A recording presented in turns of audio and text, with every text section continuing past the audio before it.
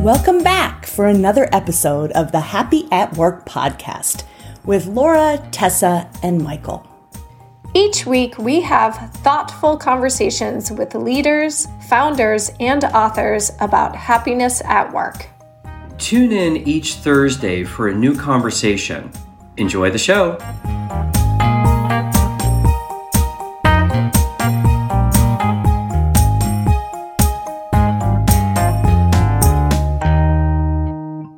Welcome to the Happy at Work podcast. We are so excited to be joined today by Phil Lewis. Phil is the founder of Corporate Punk. And Phil, welcome to the podcast. Nice to meet you. And Phil, tell us a little bit, first of all, a little bit of your career journey, as well as what is Corporate Punk and what was your inspiration in finding this company? I started my career back in marketing in what now feels like 1842, but in reality it was about 25 years ago. And I spent some time in marketing, I spent some time in management consultancy. And two things became very clear to me. The first thing was, at a personal level, it was very clear after about a decade, I wasn't actually interested in solving people's problems for them. I was interested in why they had those problems in the first place. And what had struck me, which brings me on to my second point, is that going through my career, I'd routinely been surrounded by people who are very intelligent, very well energized, load of passion, load of good ideas, and got out of bed every single morning to do the best that they could, which is fundamentally how I think people are wired at work, right? I don't think people go into work to do anything other than their absolute best. And yet, it seemed to me that organizations were very good at not allowing all that talent, that energy, those good ideas, everything else to kind of bubble up. Mm-hmm. And the question became, well, why is that? And a kind of related question in my mind, especially being a consultant, was why is that also true of the consultancies that I work with? And why is it also true that the consultancies aren't helping sort that problem out for clients either? And I suddenly realized actually that was really what I wanted to spend my time looking at, because the answer to that question turned out to be very complicated and very interesting to me. And I decided I needed a vehicle to do it. So I reoriented my career, retrained in this work that I now do, organizational development work, and founded a business called Corporate Punk. And the idea behind Corporate Punk is it's about the unlocking of natural energy and natural talent in an organization and helping people to be who they really are at work, in the understanding and the belief that actually that means that in general, and this is borne out to be true, if people feel happy, rewarded, and their natural selves at work, funnily enough, they do better work, and employers get to benefit from their energy, their talent, their good ideas, their intellect, and all the other things that they get out of bed to exercise every single morning.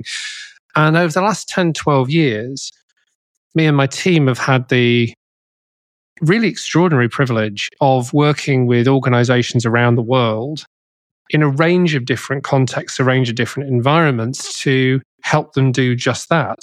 So when they're going through some sort of change or transformation and they're not getting the results that they're looking for in the change and transformation, it's usually to do with the fact that people are in some sense feeling oppressed or feeling, unable to be who they are. So our work is help people work better together and help them unlock that natural talent, all those good ideas, in a way that ultimately means they can get somewhere that they otherwise couldn't have gotten. And that's the nature of the work that we do. I love it. And I'm curious, what are some key principles or philosophies that are underpinning the idea of a human-first approach in corporate environments? And how have you seen these principles positively impact workplaces? I would say you have to start by understanding why a human-first approach in corporate environments is actually worth pursuing. Like there's a premise of the question thing I feel like we have to kind of get into there. And for me, I believe that as individuals, we all have a degree of sovereignty, agency that we need to have in our own lives. I think we need and we want to get out of bed and do work that feels like it is making an impact and also feels like it's moving us forward in some important emotional, psychological, capability-oriented way. And that a human-first approach is fundamentally one that acknowledges that. And as I will talk to you about, we've actually proven over the last 10 years, 12 years, that if you allow people to be their natural selves and you allow them to exercise that sovereignty and that agency, those creative capabilities and everything else, the business results do, funnily enough, tend to start taking care of themselves. And I would say, going back to that question then that you asked me around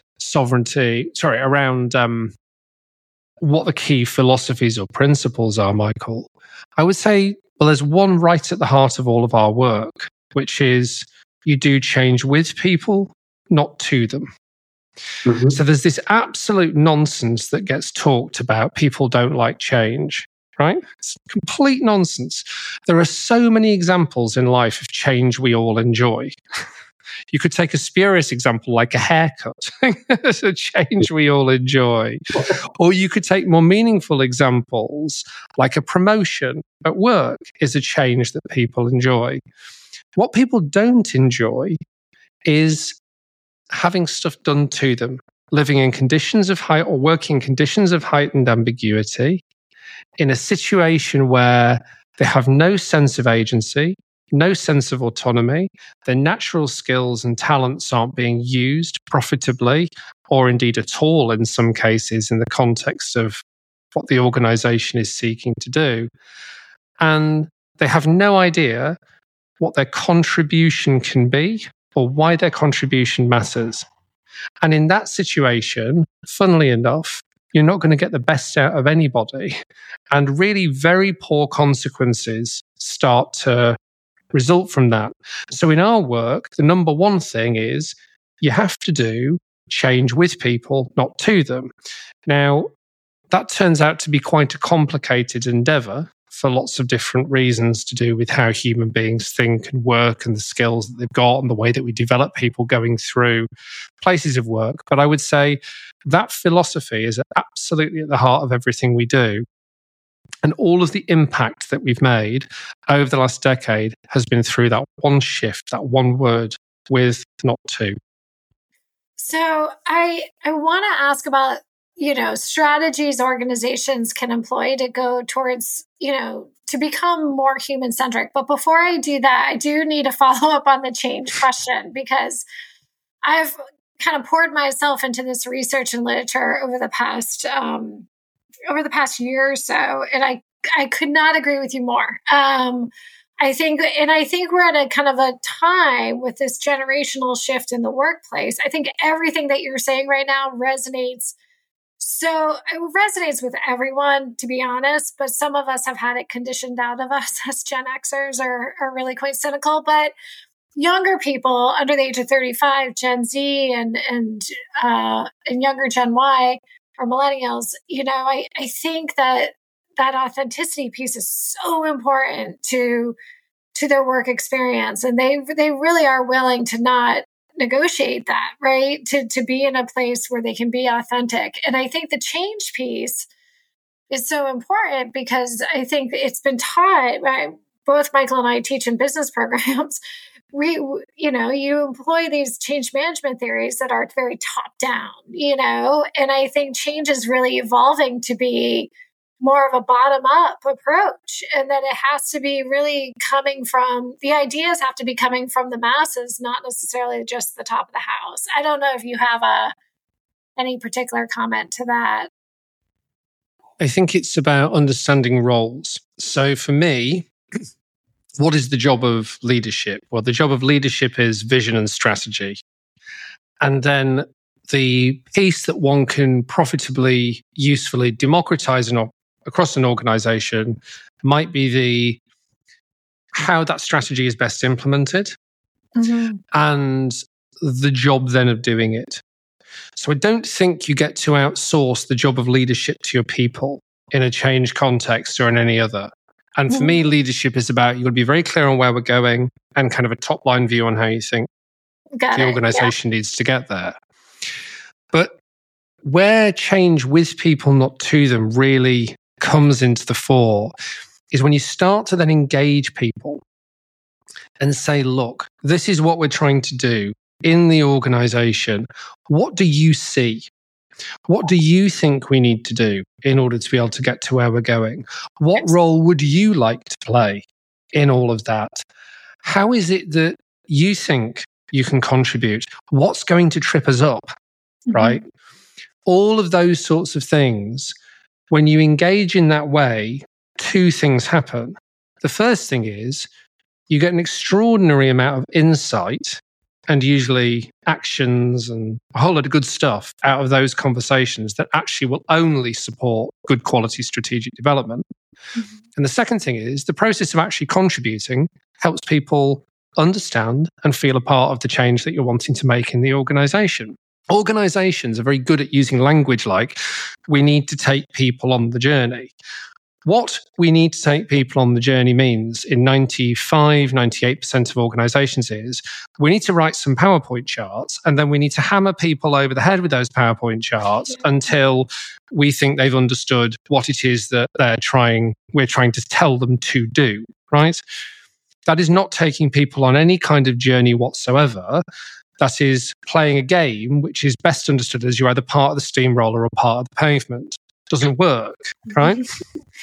So the job is do the inefficient but rewarding thing of having the conversations of the type I was just talking about with your people and see what comes out of it and then see how you can negotiate collectively to a better place on the back of that. So it's very interesting in what you were just speaking, Phil, about change. So when we think about other types of strategies that companies can employ to think about how they can transition to a more human-centric culture, what would you recommend? It's a very big question. And it's a question, I think, in a sense, which has to be answered based on the experience of individual companies. But there is one place I would start with almost any organization, which is look at your language.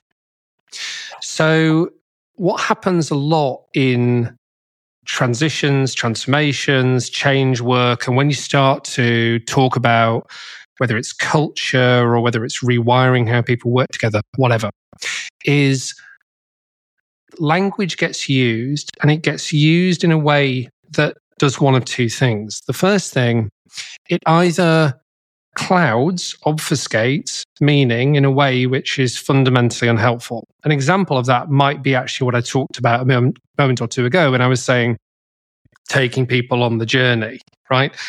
That's language which says one thing, which is actually we'd like to put our arms around you and walk together, but actually the belief system and the behavior that language actually illustrates is somewhere completely different, right? So language can be really, really unhelpful. We've seen situations in change where people will talk about the word agile, for example, and we would ask a leadership team to define what they mean by agile, only to realize there's half a dozen working definitions of it, right? So getting clear on what we mean by the language we use, the specificity of that language, and making sure it's accurate to intention is really important as a foundation for change. The second way that language shows up, I have this theory called linguistic fatigue, is what I've named it, where it's like when you start talking about vision, purpose, let's think of another one, strategy is another great example of it, transformation, change.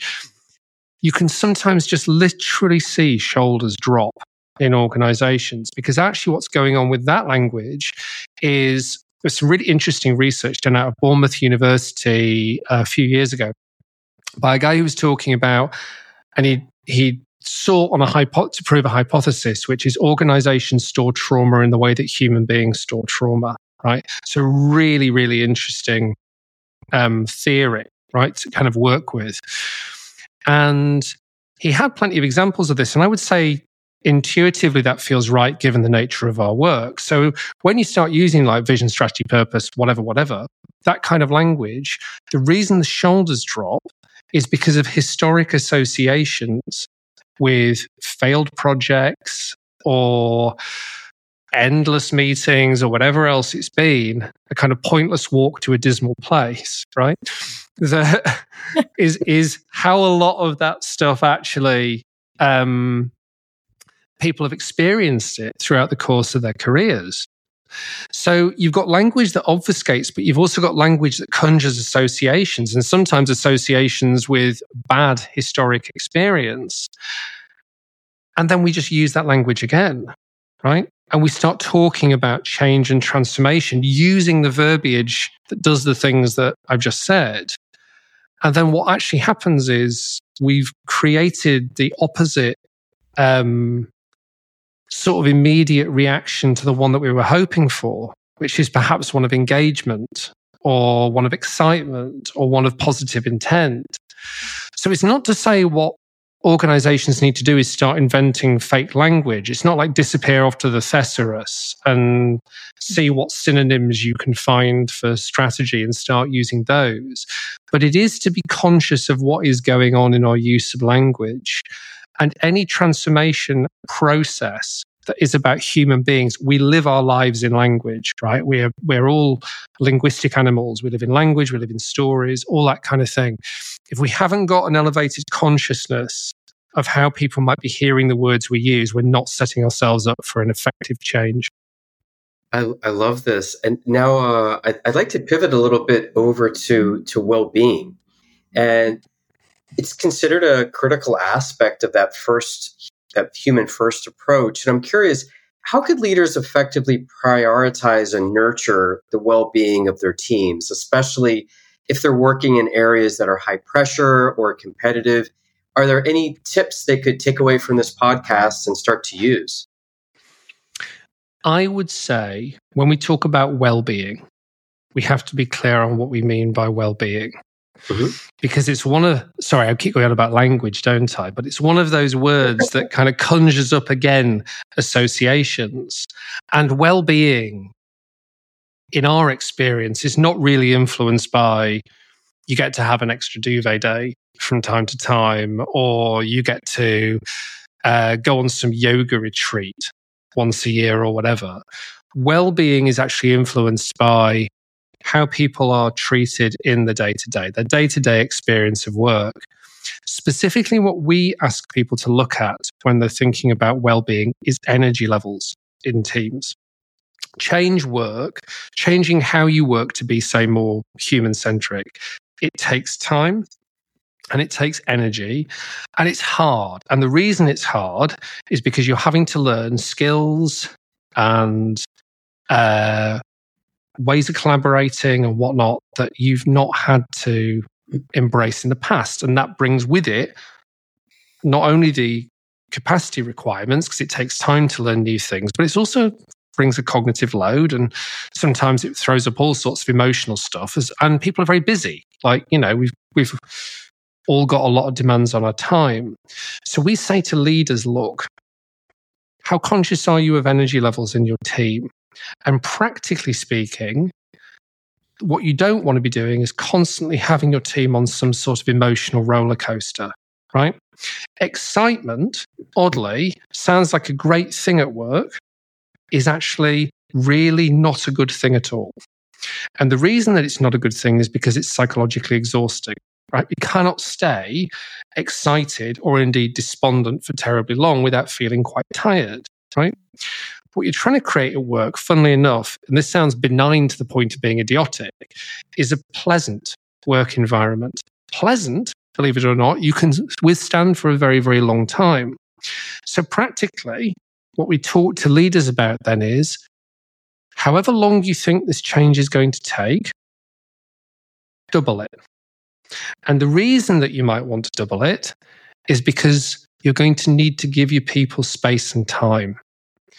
And you're going to need to give them space and time, not only because it's going to take longer to learn those new tools and techniques and ways of working than it did before, but they're also going to need space and time to recharge. And a lot of the time, the most practical thing you can do is try and reset the dial on the corporate expectations. One of the things that people say to us is, well, we haven't got 12 months to do this change work. And we go, but you will have 12 months to clean up all the mess that results from you doing it wrong. That's a great... Right? So, pick your battle. Do you know what I mean? So management of well-being for us is management of energy levels, particularly in the context of change. And practically speaking, what you really do need is to be able to create capacity, create space and time for this kind of work to go on. So I want to follow up about a concept that we talk a lot about in the class that we teach at Harvard, and also it's been a topic of a lot of podcasts, which is psychological safety in workplaces, and how what is your take and advice that you would give to leaders around how they can cultivate psychological safety within their culture of their organization so that employees, it fosters environments of innovation and employees can share those ideas and so forth. So how can organizations do that better? So some people really don't enjoy my take on psychological safety. So I issue a health warning for what follows. But now you're intrigued. It'll say that this is what you teach, actually. But the first thing I would say is that psychological safety can never be a binary state, right? It is now that you can never be either safe or unsafe. It's best understood, I think, on a continuum. Secondarily, no organization can ever be 100% safe, right? That's just true in any culture. It's true because organizations actually don't owe their employees that, right? They don't owe their employees the guarantee of safety. And it's not actually a check that you can ever hope to cash, in the sense that any number of events can hit an organization and it can put organizations under threat, can put roles under threat, all that kind of thing. So I think we have to be really clear when we're talking about psychological safety that we have to establish a specific definition for what we mean by psychological safety first and foremost. And from where I'm sitting, that definition is something like, I feel ready and able to enter the zone of uncomfortable conversations in service of organizational progress. That is what I would define as psychological safety. Psychological safety isn't, I can say, for example, whatever I like and have a hall pass on it being fine. And psychological safety isn't, I know my job here is 100% safe, come what may. It's just not realistic, that kind of stuff. And I think a lot of the discussion around psychological safety doesn't get specific enough around a working definition of it, whether you agree with mine or whether you don't. Now, then I would say, if you accept that logic, the next thing I would go to is, as a leader, there are a couple of questions that come from that. So the first thing is, how are you setting boundaries with your people? And how are you signaling what is and isn't desired by way of contribution in different contexts? So, for example, we're in a creative, what I would call a creative conversation. We're in problem-solving mode together, right? Now, me being in problem-solving mode means, for me anyway, there's no hierarchy in the conversation. Come one, come all. Let's get into it and let's have a rough and tumble discussion about what we're trying to do and where we might try and take this thing. So the boundary I'm going to set there, the contribution that I'm going to ask for, and my signaling around what is and isn't appropriate in that environment is going to be wholly different than, for example, if I'm in a situation where some issue has hit an organization and there just needs to be a degree of command and control to get through that particular situation. Psychological safety is contextual, and it's the job of the leader, in my view, to be able to establish that and then nurture and encourage people into it. So if you go back to the creative conversation context I was talking about previously, one of the things that can be very difficult is to enter that zone of uncomfortable conversations, to get into conflict, to resolve conflict quickly, to resolve it well, right? To end up disagreeing with somebody who might be several rungs higher than you from a pay grade and experience point of view. And sometimes people need nurturing and coaching and mentoring into a space where that becomes possible. And they also need to be trained in their understanding of context. So when organizations are being held back by a lack of psychological safety, what often happens is that boundary setting, that signaling, and that nurturing isn't happening. And what is happening is a default to the hierarchy and no understanding of context or nuance, which actually squeezes out all useful discussion and debate and doesn't allow people to bring their natural experience and perspective into a situation. And that is not healthy, particularly in any kind of knowledge economy. I love it. And I love your definition. I think it's good. It sounds like it took a long time to get to it. You spent a lot of time on it. I would say, Michael, actually, it's more about I got a little bit tired of hearing all these conversations about psychological safety. It's a bit like the agile thing and going, what do you mean by that? And actually, there was about 25 different definitions at work. And it's like, here's one. Let's debate that, you know? I love it. So let's now move over to change management. So, cultural transformation can be really difficult, especially if you want to maintain that human first approach.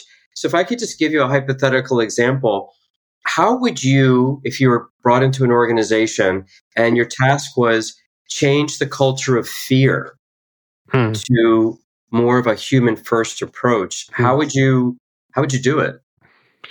I'm going to give you an actual example from how we've done it in some of our work. And this was for a global financial services organization. This was a 3-year project. And they pretty much asked us that question. We have a culture of fear. We have a culture of order taking in one global part of our business. And we've been spinning our wheels on this for 2 years now. And we've got 6 months to prove that change can be possible. And we said to them, well, the first thing you need to do is stop pushing adjectives around on paper, right? So there's no point having a conversation where we're just talking about, a lot of culture change kind of is just, we're going to just push adjectives around and see where we go. No, abandon that. Let's stop doing all of that. Let's instead do a really uncomfortable thing. And we said to them, let's get 6 people together, drawn from across the organization, and give them an experience of working on a specific project, which will help you define in a way which is creative, collaborative, non-order takey, and they don't have to live with the fear of any repercussions if they get stuff wrong. Back to your point about psychological safety and the conversation we were having there. And they went, well, that's not a change strategy. And we went, let's just give it a go, shall we, for 3 months, because you've been doing this for 2 years and you've not been getting terribly far. So let's give it a whirl. And we actually supported that team with some training in conflict, because you can train in the ability to engage in conflict. We coached them through some specific methodologies that we teach as well. And we just let them go for those 3 months. 2 things happened.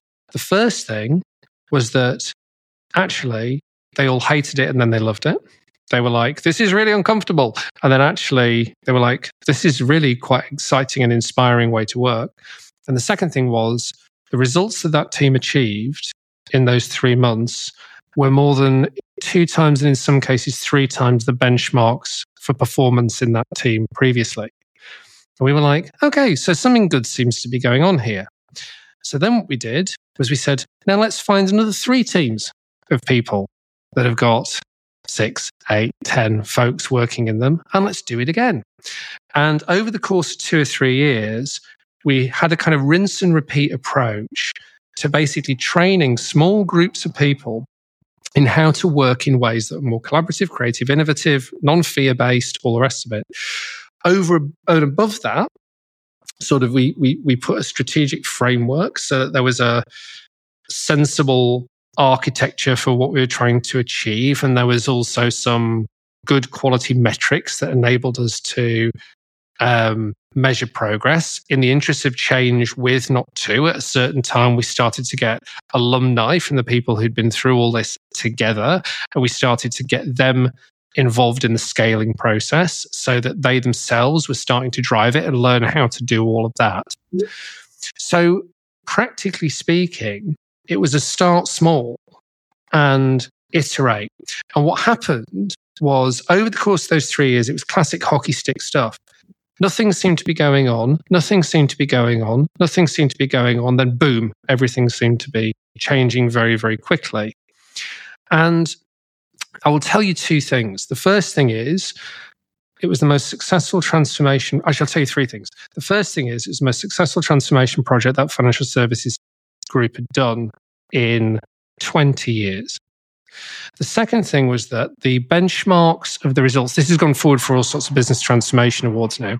The benchmarks, the results that the teams achieved working in this way were somewhere between 2 times and in some cases 5,000 times higher than their internal benchmarks, right? In terms of like, it's like, that could be a percentage. That's about 5,000%. It's crazy levels of exceeding the thing.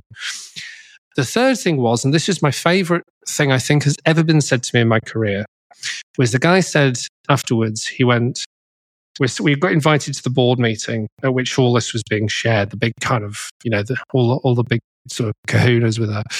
And this guy said, he was a very cynical guy, and he just said at the end, he goes, not only have you delivered a successful transformation, but people actually seem to have enjoyed it. And I shall always wonder how you did that.